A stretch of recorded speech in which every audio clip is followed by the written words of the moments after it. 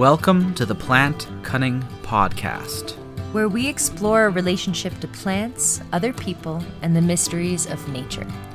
Coming to you from the high Allegheny Plateau in central New York. We are your hosts, A.C. Stauble and Isaac Hill. Episode 14, Experiences in Herbal Alchemy, with Shannon Garrity. Shannon is an herbalist and herbal alchemist, and in this episode we speak with her about what spagyrics are, how to make them, and some of her experiences with them. This is an intro to spagyrics episode. Hope you enjoy it. Hi, Shannon. Thank you so much for being on the Plant Cunning Podcast. Hi, yeah, thank you so much. I'm so stoked and honored to be a part of this. Awesome. So I met you during our herb school program at the Ithaca, or not the Ithaca, the Northeast School of Botanical Medicine in Ithaca with Seven Song a couple years ago. And now we're friends for life. So you're calling in from Hawaii now, which is a long way from us here in New York. What's it like down there today? Is the weather gorgeous? It's actually raining. It usually rains pretty hard every morning here. There's actually 14 different microclimates on this island. I'm on the Big Island. So where I'm staying right now is pretty deep in the jungle. So yeah, almost every morning it's raining, usually pouring for at least an hour or so, and then it usually clears up. And we're also in the rainy season right now, so everything's a little extra wet. It's like even my clothes I have to keep in like a sealed container, because even in a few days, just like we can't use closets around here. Whoa. It's funky, like that wet. You could drive like even half an hour and be like in the desert, and then, there's even like Arctic, because there's a really tall mountain. It's actually, it's also an active volcano, but it's like the tallest mountain on Earth from sea level to the sky, Mauna Kea. Which wow, that's so cool. About this, they were protesting against the telescopes up there. But yeah, so that's part of why we can have the Arctic is up there, and then you can drive down the mountain and be in the desert. It's so wild. Yeah, that is amazing. I definitely hope to visit Hawaii someday. So what brought you there? What are you doing there? So I came here about 4 years ago for the first time, and I came here to farm, and I was on a farm on the other side of the island, and I was working pretty much just harvesting mac nuts and coffee beans, and it was a lot of work, and I felt like I wasn't being valued enough, and so I brought it up to the farmer and got kicked off the farm and had nowhere to be, and was a roaming, had to hitchhike for the first time, and was by myself. My friend was on the farm that I moved to, but she had gotten sick, so by the time I got kicked off the farm, she was going home. So I was on my own solo journey for 3 more months, and I ended up finding Puna, which is this wonderful little incredible space on the it's like the southeast side of the Big Island. And there's just a lot of people doing a lot of what I want to be doing here, consciously creating homes and living in a way that's taking care of the earth. And because of the climate here, we're able to grow all year round and catch water really easily, and so it's really easy to live off the grid in a lot of ways. Besides that, there's lots of wild pigs and rats. But besides that, it's really easy to live minimally, so a lot of people came here to do that. And ultimately I left and then came back again the next winter and fell more in love with it. And then I came here in January of last year, planning on being here for 2 or 3 months again, and then going back to Ithaca to keep farming. And then COVID hit and all these things, and it was just all at once. It made me realize that this is actually where I want to be, longer term. Cool. So that was a big jump to move from New York to Hawaii. For sure. But I'm just starting to feel more grounded and actually coming into contentment, full contentment being here and no longer questioning about going back to New York. It's just hard with all my friends being there. But yeah, the growing food all year round thing here is probably the main pull. But I also just tend to feel really connected to spirit here, and I tend to have more synchronicities, and I feel really clear. And there's a lot of really conscious human beings here who are really activated and like trying to do the work, or they are doing the work, and really inspiring and super uplifting. Lots of really powerful ceremonies, and I'm working with the Native American Church pretty regularly, like doing peyote sweats, and that's something I wasn't able to find in New York, and I tend to use it for like my mental health and to keep myself sane. I really like tend to get drawn to ceremonies of sorts, and I was like helping create some in New York, but it wasn't quite exactly like I'd rather be participating than creating. I'm not looking to hold space so much, but just to be around so many people who love to pray is so inspiring. And just pretty much the main things here that my friends and I have been doing is hiking, swimming, farming, and praying. And it's really ideal for my kind of life. It's really the lifestyle that I've wanted to live for a while, but didn't think I could. That's really cool. So, Shannon, what originally got you onto the plant path? So about 6 years ago, I made some tea blends for all of my friends for Christmas. And I based it on, like, I just thought about, like, some friends, would talk about having anxiety, or some friends would explain to me how they're grieving, or just, like, different. One friend had a heart problem, and I just did a very basic Google search on, like, okay, plants for anxiety or plants for the heart, just very, like, basic, and found some, very, like, surface level information. But I just kind of blended intuitively and, picked up herbs from Bramble in town and just kind of mixed some stuff together. And then my friends ended up really loving it. And it was just this really potent feeling in my heart, like the feedback I got from them, that they, like, went and, like, sat down and they were able to enjoy a cup of tea that, like, actually felt like it was healing them on a deeper level than just having that comfort of, a cup of tea. And so that was really inspiring. That was pretty much, I mean, of course, I was connecting with plants a bit, and my dad, I grew up gardening with my dad a lot, and I always, like, rolled around in the dirt and, like, would purposely put dirt on my skin before I went to school. Like, when I was in elementary school, like, I just remember, like, wanting to be a plant a little bit. Yeah, I can see you. Totally can see you doing that for sure. I was like, I tried to, like, show off that I was, like, in the woods a lot. Like, I'd, like, purposely, get some cuts and bruises and rub some dirt on myself. Got to bring a little bit of the wild into the school. Yeah, it's exactly. Such a oppressive, like, feeling being in like a school. So I can see why you'd want to do that. That's so true. Yeah, I was just trying to, like, wild out at Yeah. age 12. A little rebellious. Dirty girl. Sweet. So the reason that I was really excited to have you on the show was mostly to talk to you about spagyrics, something that you introduced me to. And I was wondering if you could tell our audience first, what is a spagyric, and then maybe how you first came to find them. Yeah.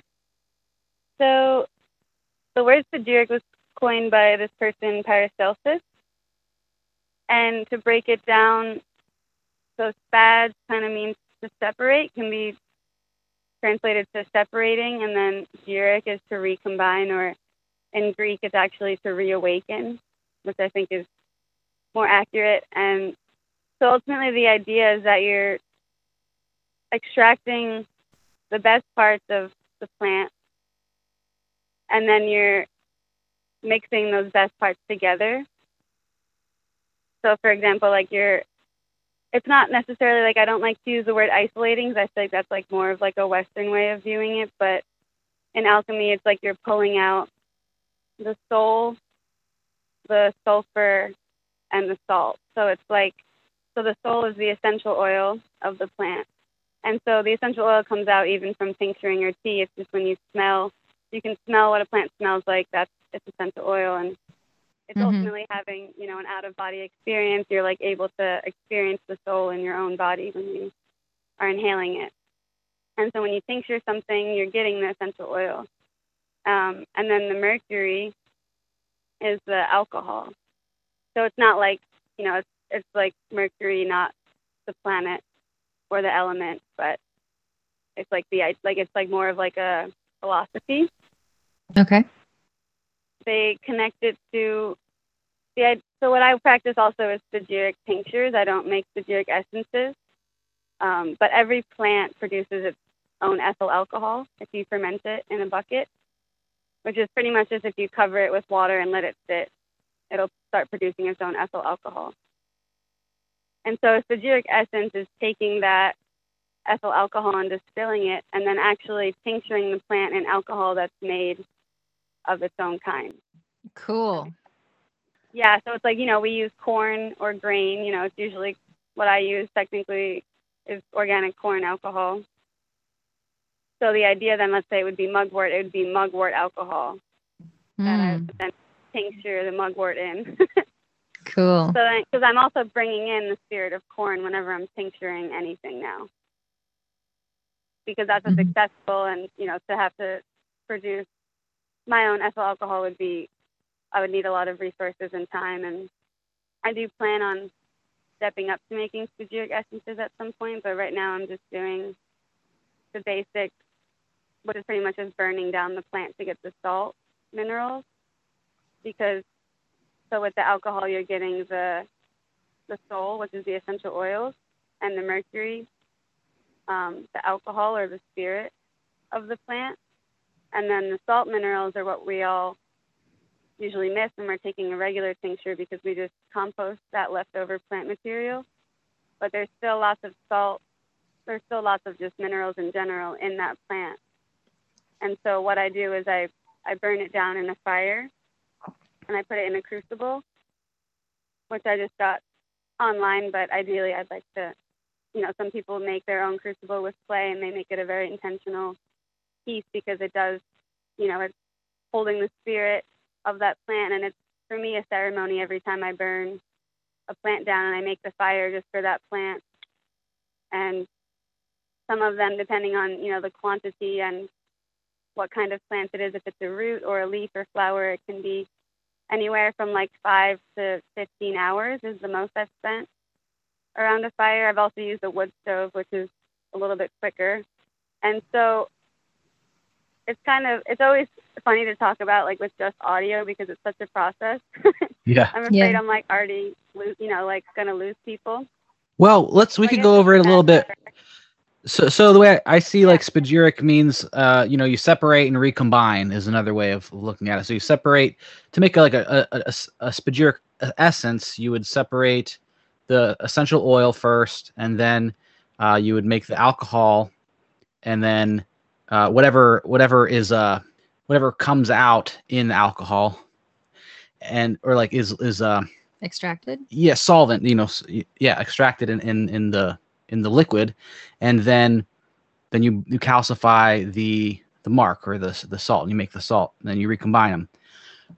And one thing that I noticed or read, it makes a lot of sense to me too, is that like the mercury is kind of the same with every plant in a way, even if it's made from corn or sugar. When you distill it so much, there's it doesn't have as much of its individuality. Like the actual individuality is more in the soul, like the essential oil, and in the salt. So that's maybe why it's easier to use grain alcohol or something, because alcohol comes from the sugar. So if you have a plant that doesn't have a lot of sugar, you'd have to have like gallons of it to make enough to make a true essence.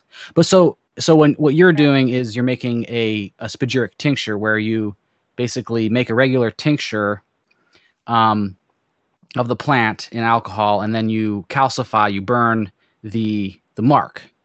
The leftover herb is called the mark. Yeah, exactly.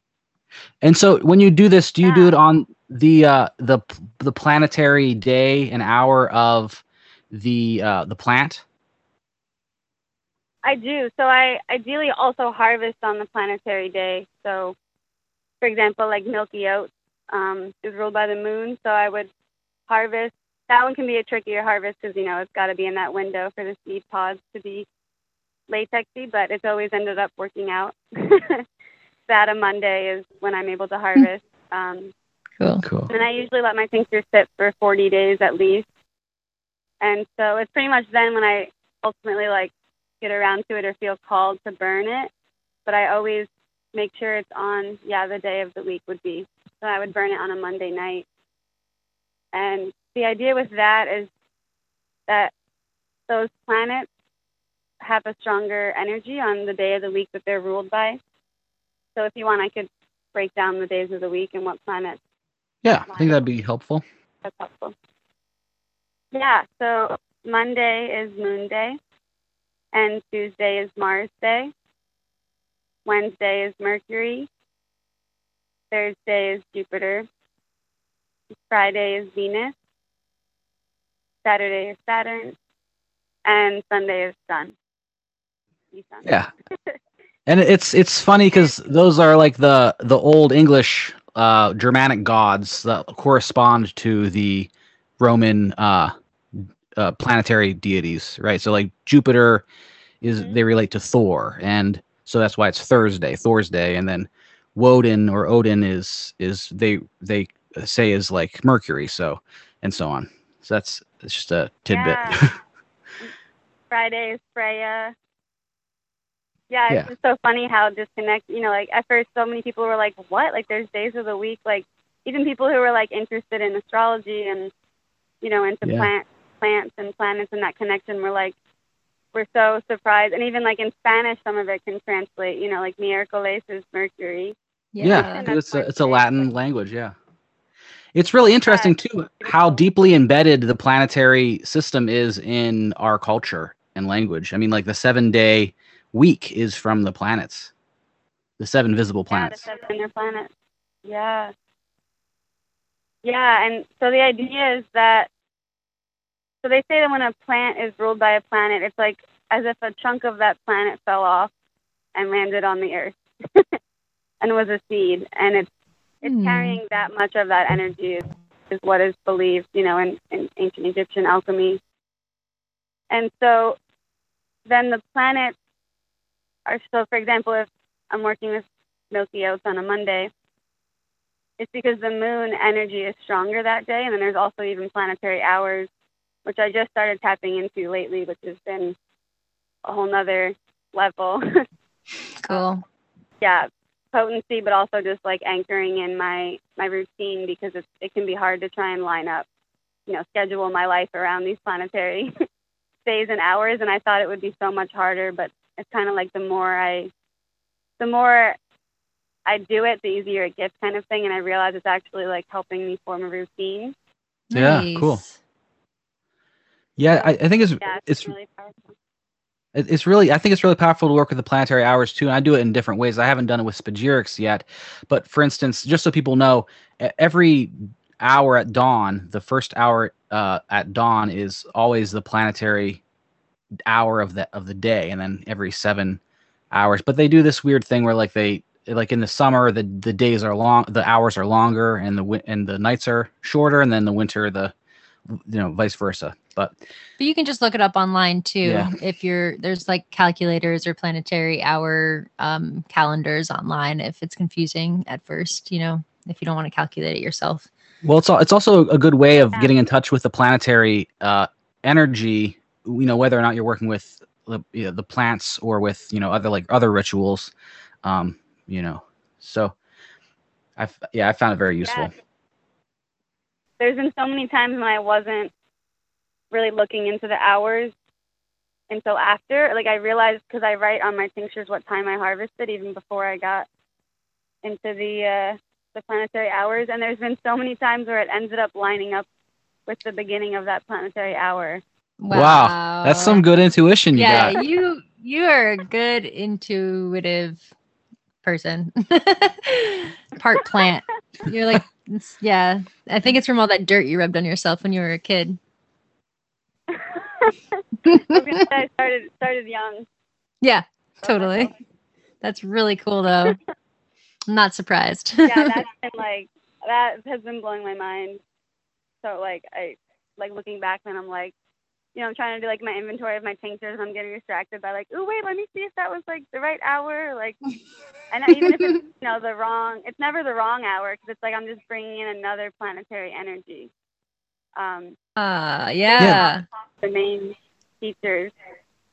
I don't know if y'all know. I know AC knows about Sage Popham, but Yeah. I love him. So is that where you learned about spagyrics? Yeah, mostly that's where I started learning, was through him, through his online course, and then other books that he recommended. So mostly him and Robert Bartlett were the main people I've listened to. Mostly lots of video and audio, lots of like gardening while I'm listening and learning. Yeah, I like to do that too. And yeah, it's the best. It's like so grounding. It's like helps you integrate the information when you're like, moving. Like, I actually think I learn better when I'm doing some kind of like meditative task of planting or seeding. Mm-hmm. Like, my brain's more activated than sitting. Yeah. So that natural intuition that you have makes me think of this other train of thought where, like, I see you as a very sensitive person. Like, you're very Vata. Like, you get affected by plants, like the compounds in plants, a lot more than like I do. For instance, I'm very Kapha, and like it's like it takes a lot to like for me to notice something. But so have you noticed the difference between a spagyric tincture and a regular tincture? And like, what was that like for you? Yeah. So for me, it feels like the plant is rejoicing that you took the time to get the salt minerals back into it. It's like a way I've described it before. Like, it's just so stoked that you did that. Like, I almost feel like it's tricky to try and like put it into words, but it's like the plant is like, you're in, to me, sorry. I get really excited when I like to answer this kind of question.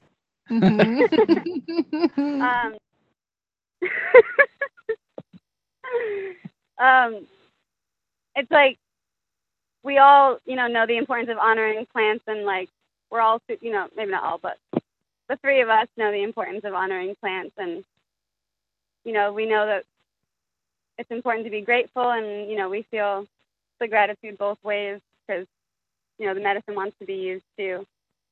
But I feel like when I started making spagyrics, I realized it was a way to like more deeply honor the plant, because I was taking the extra time out to go to, first of all, do it, harvest on the day of the week, even if it wasn't convenient for me. And then, the burning down, sitting, ideally also while the plant is burning, I'm really sitting with it.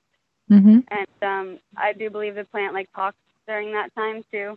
And so just the fact that one thing is just the amount of energy I'm putting into it, and time alone is going to make me so much more excited when I take that dropper full. It's like, I just worked so hard on this. So I feel like I'm super biased, It's like I just saw it through its whole process, and it took a long time, and I had to anchor down and like change my schedule. And so now that it's in front of me, I'm like so excited. And so there's that, beautiful placebo of like, this is really amazing, and it's in front of me, and I'm really proud of myself, and proud of, it working out, and just like all these exciting feelings. So it's been interesting for me, because I'm trying to like actually give them out more and do more like sits where we all feel it and can try and feel the difference, because I feel so biased, because I'm just so excited when I'm taking it. But so to me, it's just like, it's like the salt is the missing link. So it's like the idea that the plant can actually go right into the digestive system, right into the bloodstream, as opposed to the digestive tract, where your body is like, your vital energy is kind of figuring out what to do with it and where it's going to go. But the salt works as, in alchemy, the idea is that it's like a vessel. Like, now the medicine has a body to it, and so it travels through in your body. Right. And so it's just less, yeah, it's really like, not that taking a tincture is like that much, it's not like going to drain you, but it's like if someone is sick or depleted already and their vital force is low, then a spagyric could be really helpful because it's going to go where it needs to go and you don't need as much of it either. It's more And yeah, easily assimilatable. Yeah, exactly. Okay. And it's thought to work on the ethereal body, the astral body, just to go much deeper. Like, it's not like you could just take a bunch of a tincture and it would eventually do what a spagyric does. Right. It's kind of like it's a missing piece. And I just want to clarify, like, I still think that tinctures are incredible, and I know that they're always going to work. They're just right, tinctures without the body or the salt are still very powerful and still healing millions of people every day. And that's what is so exciting. It's like if they're already this potent as regular tinctures, and then we can have this little extra step to make them even more potent, it's like the potential of like healing that can happen on this earth with spagyrics is, yeah, it's really exciting for me, and that's why I really like talking about it and teaching it, because it really is pretty simple. Like, I did practice, I guess I learned the theory for like 3 years before I ever practiced, because I was really intimidated. But now I see that I think a lot of that was like this, like, like, I can't be an alchemist yet. I need to like do this many years or to read this many books. And then it was like, I'm too excited to hold back. I'm just going to get a crucible. Like, all the reading I'm doing, like, I can't just like wait. Like, I'm just going to go for it. And yeah, it ended up being a lot less intimidating than I thought. Well, it seems to me like making spagyrics, it's really important to do the practice. It's like the theory is good in itself, but you don't really understand it until you make the spagyrics and take them. Yes, exactly.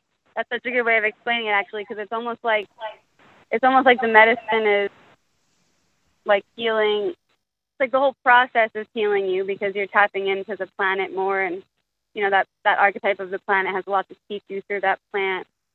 But it's like, it's not actually, the medicine actually isn't done until it's in your body. Like, I feel like it's like, it's like spagyric tincture in front of me, but it's like the medicine isn't complete until it's starting to assimilate in your body, because that's the full circle. I also wanted to comment on what I think Isaac said earlier about how the spirit can be generally pretty the same, the alcohol, or pretty similar. Yeah. That's so beautiful, because I think about I think about soul to spirit. So soul is the essential oil and spirit is the alcohol. And like, soul, in my opinion, I see as like an individual essence, where spirit is more of like, what we can all drop into. It's more of a general term. Yeah. I feel like there's that I just wanted to make that quick connection. That's really cool that, like, I never really thought about that. And it's so beautiful, the layers of like the metaphysical parts of alchemy and yeah. Yeah. Like, the practice is where the pedal meets the road, but the theory is really interesting too, just by itself. Yeah, it's beautiful, because a lot of the information is actually lost. Like, as far as like, it came out of Egypt, and there's a whole history behind it, but it was known as like the black magic at first, and alchemy is part of where chemistry comes from, and it's just all these, like, I feel like we kind of chose chemistry instead of alchemy in a lot of ways as a society. And so a lot of like the real theory, like, there's definitely lots of solid theories, but it's like a lot of it that we know that a lot of it was lost and actually burned. Yeah. And a lot of the theory is hidden behind obscure metaphors that you have to meditate on for weeks before you understand them too. Yes, like, those old Renaissance books are just like crazy. Yeah, and that's why I'm so grateful for Robert Bartlett and Seja Popham, because they're really making it easy to understand and accessible, with especially Seja, like, having, he has really good, in my opinion, like, fair prices on his classes and has lots of free information. Of course, I'd love to learn from like the oldest books ever. That would be the best way. But one thing Seja also talks about is let's say like someone has a specific ailment, like he works with medical astrology, which is a whole nother world that I'd love to dive into deeper at some point. But Same. so for example, like, you know, we know like Libra rules the kidneys. So he was saying like you can even, based on someone's chart, like you don't always have to stick to the planetary ruler of that plant. You could actually harvest it on, you know, so let's say you're trying to work on someone's kidneys specifically, you would harvest it on a Friday because that's Venus Day, and Venus. All right. Kidneys. Well, And that so, leads me. Yeah, so like it's really specific. So have you noticed the planetary energy difference in taking spagyrics? Like have you been able to? Yeah. Or go ahead. What were you gonna say? Well, just I mean, have you been able to notice or connect with that planetary essence or energy? Yeah. So Venus was the first planet I ever felt connected to, and then Blue Vervain was like the first plant spirit experience I ever had, and Blue Vervain is ruled by Venus.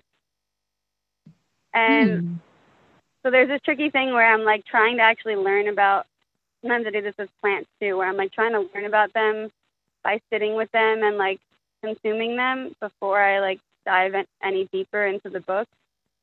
It's this like tricky balance of trying to like see what I can learn without any bias, you know, without like this like preconceived notion that Venus is about love. And like, of course we know these basic things, but what I do to try and really specifically work with the plant spirit is like sitting with a plant that's ruled by that planet on the corresponding day of the week. So, for example, Blue Vervain, I sat with on a Friday. At this point, I've sat with it a lot, but my really deep experience was that I was sitting with it on a Friday, and it ended up being the Venusian hour as well. And I always go to the tallest plant if I'm harvesting from the wild. I go to like the grandmother plant, and I speak to her first. And well, maybe speak isn't the right. It's like heart talk. Like it's something I learned through Stephen Buhner, but of course it's been used. It's probably the way we initially learned about plants as humans, just to sit with the plant and like meditate on your heart space opening up and imagining like a two-way channel between you and that plant. And it's taken me a lot of practice and even being, you know, pretty intuitive and also dedicated. It still took a lot of practice to really ever get some strong signals. But they communicate to me and to other people as well through songs. Like songs will come into my head, or memories, or just feelings. I'll sometimes just be crying and not really understand why. And with the Blue Vervain, it was just this really incredible feeling of just like loving myself like so deeply that it almost felt like I was questioning if it was like egotistical. And the Blue Vervain was like reminding me, it was like, yeah, I've never gotten like specific words from one plant before, but it's like these like feelings or like a memory will like, flood back, and you're like, I'll see myself in a different light, you know, and like see the way I've loved myself. And something that flooded back was me learning how to forgive myself in my first deep peyote ceremony about 5 years ago. And it was like this like realization that I had forgotten about.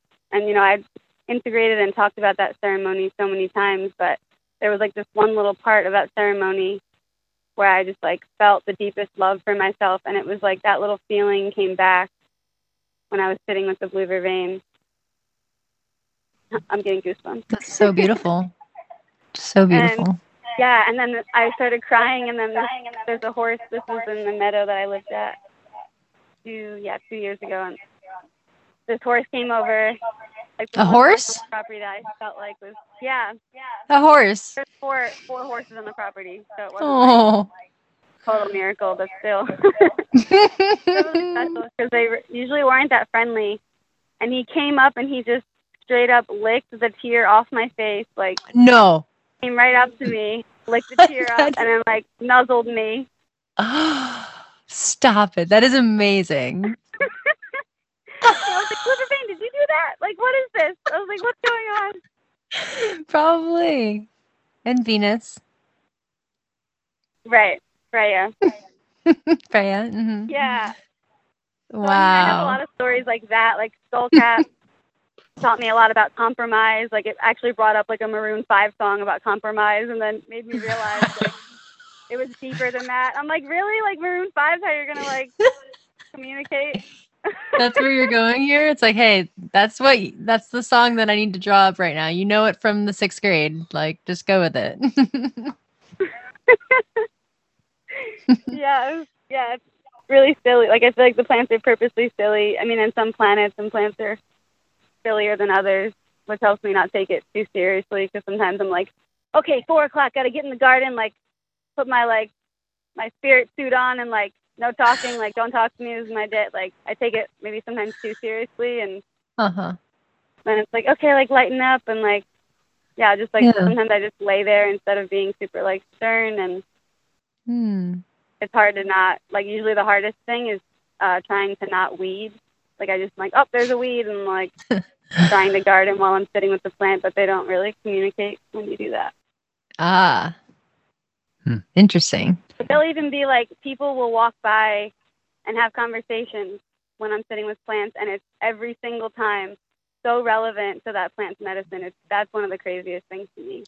Oh wow. Like at a park, or like even like at a friend's garden, like it's usually like strangers that walk by, but you know, once in a while it'll be a friend or something, or even just a few words like I hear in the distance, and I'm just like, how is that like? So that was going to happen already. I just like, still don't understand it, like how it's so synchronistic, and I'm still questioning it all the time, even though I'm witnessing it and like living in it. I just don't get how it works. Yeah. Quite yet. Yeah. But I guess that's the magic. It's amazing. It is magic. Yeah. It's a mystery. That's so cool. Yeah, that's what this podcast is about, is trying to unveil more and more mysteries and understand how it works, because it is just like mind-blowing sometimes. Yeah, and then I'm like, who can I actually tell this to? Because like a good chunk of people are going to think I'm a little crazy. But now that I've been able to embrace it, like this last year, it's actually like now that I let go of that in a big way, I'm actually like able to communicate a lot better with the plants, and I'm just like going full plant mode. And just, because I get some criticism sometimes. People are like, there's not much science to back it up besides some like information on sodium, potassium pumps, and cells open up more when you have salt, which is part of why we need salt in our diets. But just some people tend to not want to even look into something unless there's some science to back it up. And I currently now feel really strong with knowing that this is a powerful tool, even if we can't back it up with science quite yet. And I hope to let other people know. Or maybe if we broaden our lens of what science is, like this is some old science, Well, yeah, all the major, like the Francis Bacon, Isaac Newton, Galileo. I mean, a lot of these people were either into astrology or alchemy or magic in some way. And it wasn't until like the Industrial Revolution, well, I mean, I guess a little bit before that, that the material reductionism became the dominant worldview, in the West.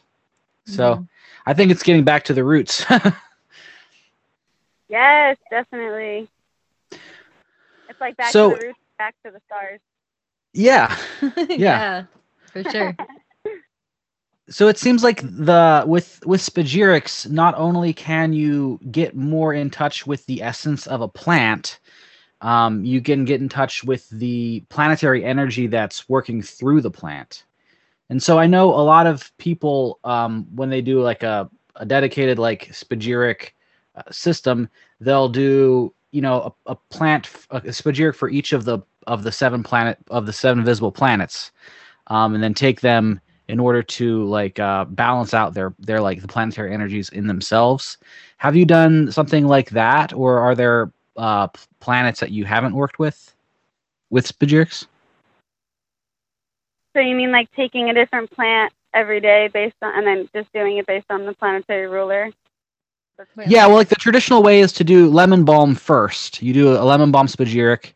So you start with Jupiter, and then you go down, down to the moon, and then do Saturn last, because Saturn is, the planet of like death and restrictions and old age and all that stuff. Whoa, that's really cool. I haven't heard about that. I have heard people recommend, doing the day, like, so Monday I would do milky oats, Tuesday I do nettles, something like that. But I actually haven't done that yet, mostly because I feel like it takes more than one day to feel something. Like, I like to do them, like, cycle, like, a month-wise. Like, if I'm trying to learn about one plant or one planet. Yeah, that makes sense. For example, right now I'm on milky oats. So I'm on, like, week 1 of milky oats, and I'm trying to, like, call in more moon energy, and this is, like, a moon month for me. And I'm trying to not take as many other tinctures, which is one of the hardest parts. As an herbalist, I just, like, have an abundance and, have yummy things too. And it's like, and even, our food is, those all have spirits. Every vegetable has a spirit. Right. So it's really, it can be tricky to try and, like, I feel like one day isn't enough for me personally. It's like there's already enough information, or there's too much information. Well, I don't think that it's necessary to do it like one per day, but just like do them in like an order to balance all of the energies out within yourself, like even if it's over like weeks or months. So, but have you worked with all of the planetary? What? Sorry. No, I haven't.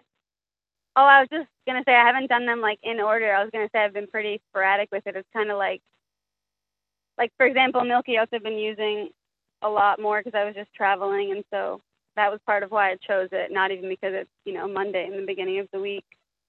It'll kind of be, like, pretty random, I feel like, and it's usually, like, at the beginning of my cycle when I, like, think about what plant I want to use. And to be honest, it's been hard to stay totally consistent.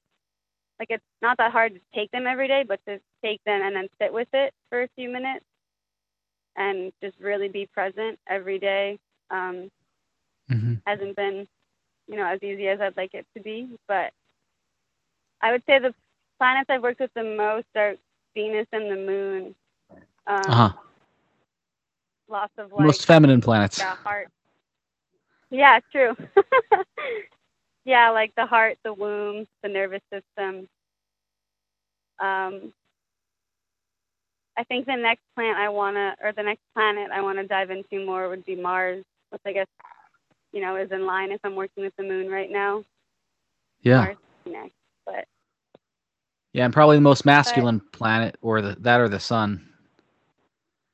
Maybe some. Exactly, and that's what I'm thinking is, like, those maybe would be my next 2 go-tos because I'm, I tend to fall very deep into the feminine energy and I'm very flowy, and which, is part of what brought me to spagyrics, but it's like the whole surrender discipline balance. Like, I'm very in the feminine now, and so I'm wanting to, like, call in some more, fiery masculine energy in order to, like, discipline myself to, get with the plants and, like, keep it consistent, form some kind of rhythm with my harvesting and calcining and all of that.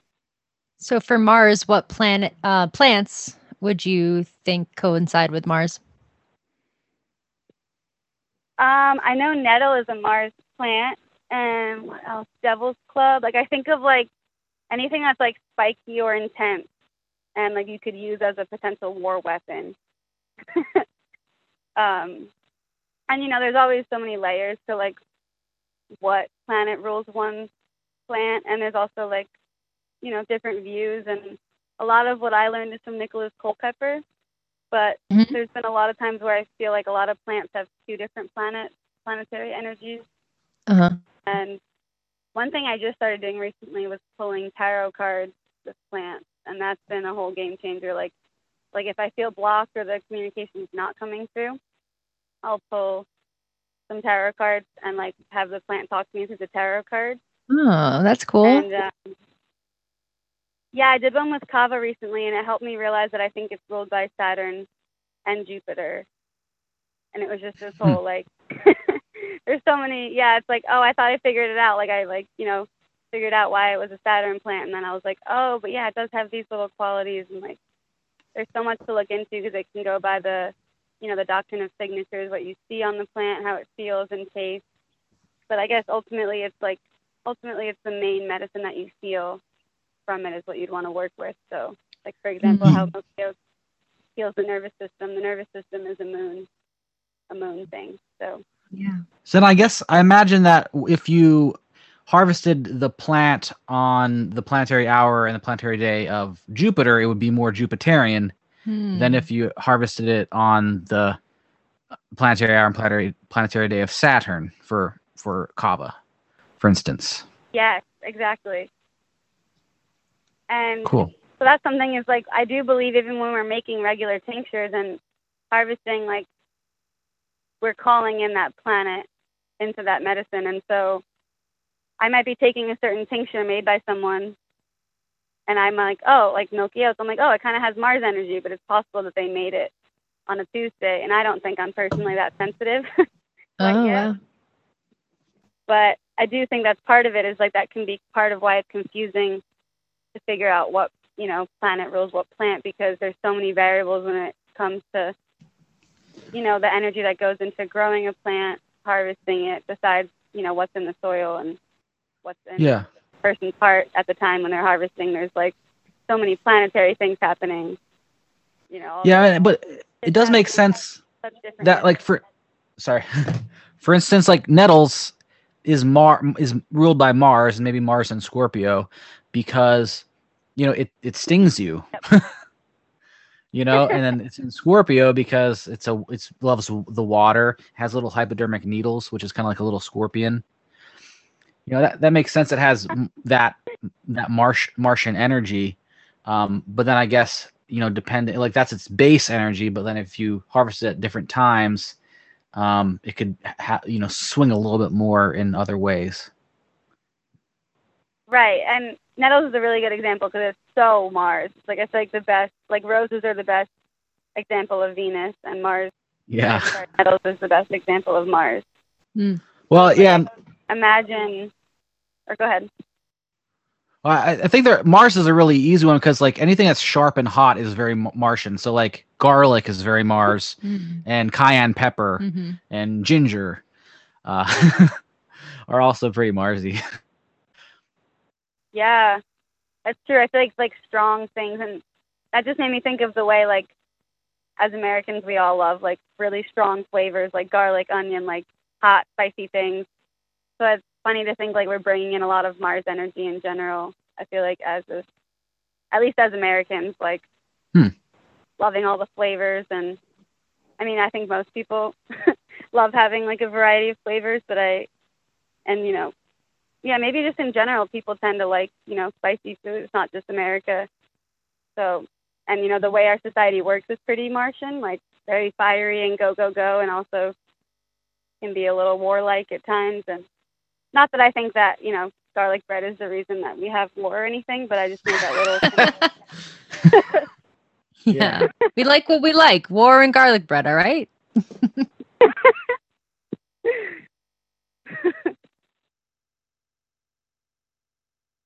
I feel like there's another part of that question. Maybe. Yeah, go ahead. Or no, I don't. I just was gonna ask. Maybe we are solid on. Maybe I did do a good job of answering that. I thought maybe I got sidetracked. That's all right if you did. I think you answered it. Yeah. Other than milky oats, I was wondering what other spagyrics are some of the favorite ones that you've made. Ooh. Well, milky oats is partially because it's so high in minerals that it really does make a big difference when it's a spagyric. Because there's some plants, you know, that I'm like, oh, okay, like I don't really feel much different. But milky oats is so high in minerals that, you know, that's one that I like to give to people who are questionable or who are questioning spagyrics, because it tastes so much better. It's like even in the mouth, it like feels more full-bodied. And then, yeah, the feeling of it is more wholesome. So my first thought was like, what other, medicines are high in minerals? And I'm realizing I haven't actually made any spagyric. I haven't made like a nettle spagyric, or we have a Hawaiian nettle here called mamaki. It's in the nettle family. Oh, cool. And Is it stingy? it's not, no. And it's more of like a tree. Huh. So beautiful. But I have tinctured it, but I haven't made a spagyric of it yet. But I mean, my favorite plant is blue vervain, and that's the first spagyric I ever made was blue vervain. And so that's my go-to. Like, I could tell the story if you want of my first, like, after I made the blue vervain spagyric, my like experience taking it. And Yeah, I'd love to hear it. Yay. So yeah, since it was my first spagyric, I, don't remember, like, now I take my spagyric much more seriously, and like my calcinations are like a big ceremony where I'm like, I burn copal and I play like my water drum and sing songs and clear the space and usually like lay down some tobacco or use tape or some kind of grounding medicine. And so this one I think was just like, I think it was like thrown in a fire, like at a party. I want to say it was like some kind of gathering, and I put my crucible in the fire, which now, like I might do as an experiment, but I really like to have like as minimal energy as possible as far as other people around. And so I just wanted to preface it with that, because I didn't even, I like did the calcination, but I didn't make it this whole like ceremonious thing. And it was still so potent. I actually got a little bit intimidated by it, and it was, that moment where I was like, oh no, maybe I shouldn't have made it. Like, maybe I should have kept, diving deeper into the theory and spent another year reading, kind of thing. Because one of the ideas about spagyrics is that it's so healing that it brings stuff up to the surface, because, in order for us to heal, we have to see it so that we can address it. And so that was one of the main reasons I was intimidated to ever start taking them. And I started taking the blue vervain and was realizing that the relationship I was in wasn't serving either of us. And, we had both kind of been in denial. And this was just like, a time where I was away from it, and I was like traveling and had a different perspective. And so I was like, I don't want to take blue vervain anymore. Like, that's too intense. I don't want to like consider breaking up with someone right now. Like, so I actually I stopped taking it, because I felt like, because, Venus is relationship, so it makes sense that it would bring that up for me. Mm-hmm. And so I stopped taking it, and then something happened that ultimately furthered that realization, like affirmed that I should be separating, or at least taking a lot of space from this person. And my heart was hurting so much, and I was just like looking at my blue vervain spagyric, and I was like, what did you do? Like, you did this? I was like, I should have waited till I got back to start taking it. Like, I was so convinced, and I couldn't believe it. I was like looking at this little tincture bottle, and I couldn't believe that it was like rocking my world. And I was in Big Sur, California, like in the back of my friend's truck, and I was like, just like crying, like feeling super heartbroken over something that happened, and realizing, that it might be best for me to move on and be single for a period of time. And then I was like, you know what, I'm just going to take the blue vervain. Like, I was like, I know that it means well, so I'm just going to take another dose and see what happens. And I took and also, blue vervain is nourishing and helps me calm down. And it's good heart medicine, just to even if it was a regular tincture. Helps with, it helps with an overactive mind as well. Oh, yeah, true. Yeah. So it would help me stop overthinking the situation that I couldn't necessarily address, in California. And so I took a dropper full, and within it was pretty immediate that I felt better. And I was like, that's weird. Like, I know I'm sensitive, but I was like, that's freaky that you can change me so much that I can just put you on my tongue. And I'm like it was like my heart just kind of melted. Like, I felt like the tincture didn't even get down my throat yet. And my heart was melting in a good way. And then I felt this what I now see to be like some kind of spirit or energy, just like as if something was like a big spoon coming up from behind me and like spooning me, just like the biggest hug from behind, and just like holding me so tight, even though there was like no pressure. It was like fully energy, but it was like this such a powerful energy that was just like spooning and holding me as my heart was just like releasing, and I just like cried these really beautiful, like it was a different type of crying than I've ever felt, and just like this beautiful, potent release. And I started like laughing, and it felt like kind of crazy that this plant was like doing this to me, and trying to like explain it to my friend Janelle, and we're both just like laughing. She's like taking some too and starts crying. It was just so weird. I'm like, I know like these medicines are strong, but like what, like, at that point I didn't have much experience with like spirits or other energies. And so I was also kind of freaked out because we're like, in the middle of like, we're like on some random cliff, like really far from, any nearby town or phone service. And I don't know, it just felt like I knew it was safe, but it was just such a strong energy that it was kind of freaky for me to feel that. But I was so sure that it was Blue Vervain, that it was the spirit of Blue Vervain just like actually like hugging me. Like it's hugged my heart. I felt it so many times, but this was like behind my body, like holding me. Wow. I didn't sleep like that. It was so wild. Yeah, Blue Vervain's like, I got you, baby. I'll hold you. That's so sweet. Wow, what a beautiful story. That's my favorite plant. Aw, thank you. Yeah, I don't share it very much because it's like such a, I think I've talked to you about this. I remember on the butter bus you had the sign that was like no woo woo, or it has like woo woo and then the cross through it.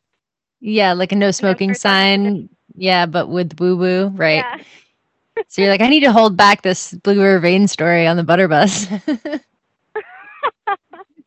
So I think we had talked about how like we're good with like the woo, but like woo woo is just like those extra people that are not necessarily grounded, and it's funny, that's like part of where I'm afraid of falling into is just like floating up into the etheric world and like not touching down to earth and making it like a practical thing, and that's part of why I'm trying to work with the Mars medicine soon. Right, yeah.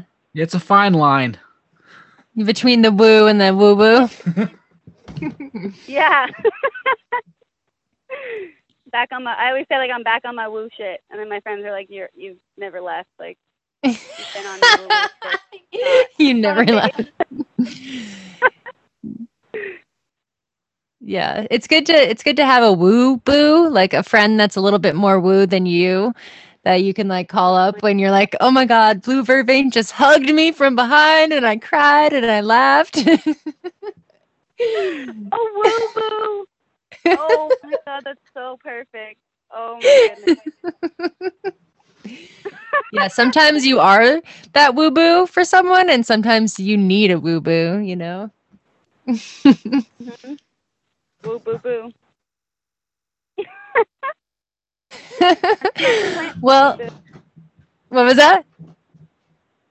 I said sometimes the plants can be boo if you can't find a human. Exactly. Plants always, no matter how woo woo you are, the plants got you. Exactly. Yes. Yeah. So we are about at the time for the hour for our podcast, and I guess we can start wrapping up. And I know that you have an herbal line, an herbal business, Rippling Medicinals, and I would love for our listeners to hear about some of the work that you're doing with your product line and how they can find you, and maybe if they're on the Big Island, if you're teaching any classes coming up or anything like that. Just a little bit more about you and where to find you and your business would be great if you want to tell us about that. Yeah, so my business name is Rippling Medicinals. The best place to find me is probably on Instagram. I'm still working on my website right now. After moving to Hawaii, I've shifted my product line quite a bit because I'm trying to keep it as local as possible, while still having access to the medicines that I love and want, and the medicines that the people around me love. But right now I mostly just have tinctures. I'm still building my solar dehydrator because nothing can dry out here.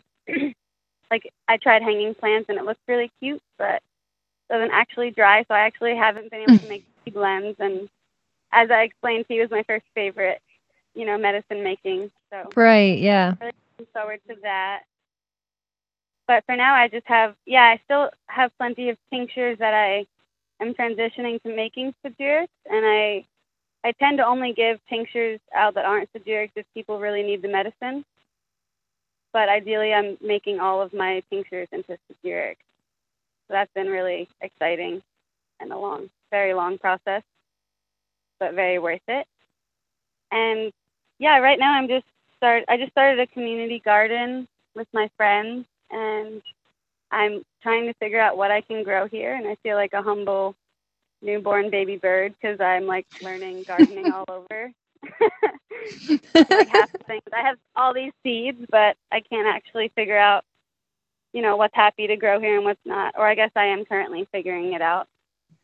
Yeah. But I'm a little distracted in a good way by trying to figure out or trying to meet all the plants around me, like all the Hawaiian plants, and currently searching for someone to be my mentor in that way. And I've been reading a lot of books, but I'm just looking for like a super rootsy, like Hawaiian auntie that can teach me the spirit, because that's, a big part of Hawaiian culture is the spirit. And that's another part of why I think I was so drawn here, is just there's so many opportunities to pray, and I want to be here to witness that and be praying with the plants, and ideally not growing, so much of things that don't already exist here, and just trying to tap into what is already available.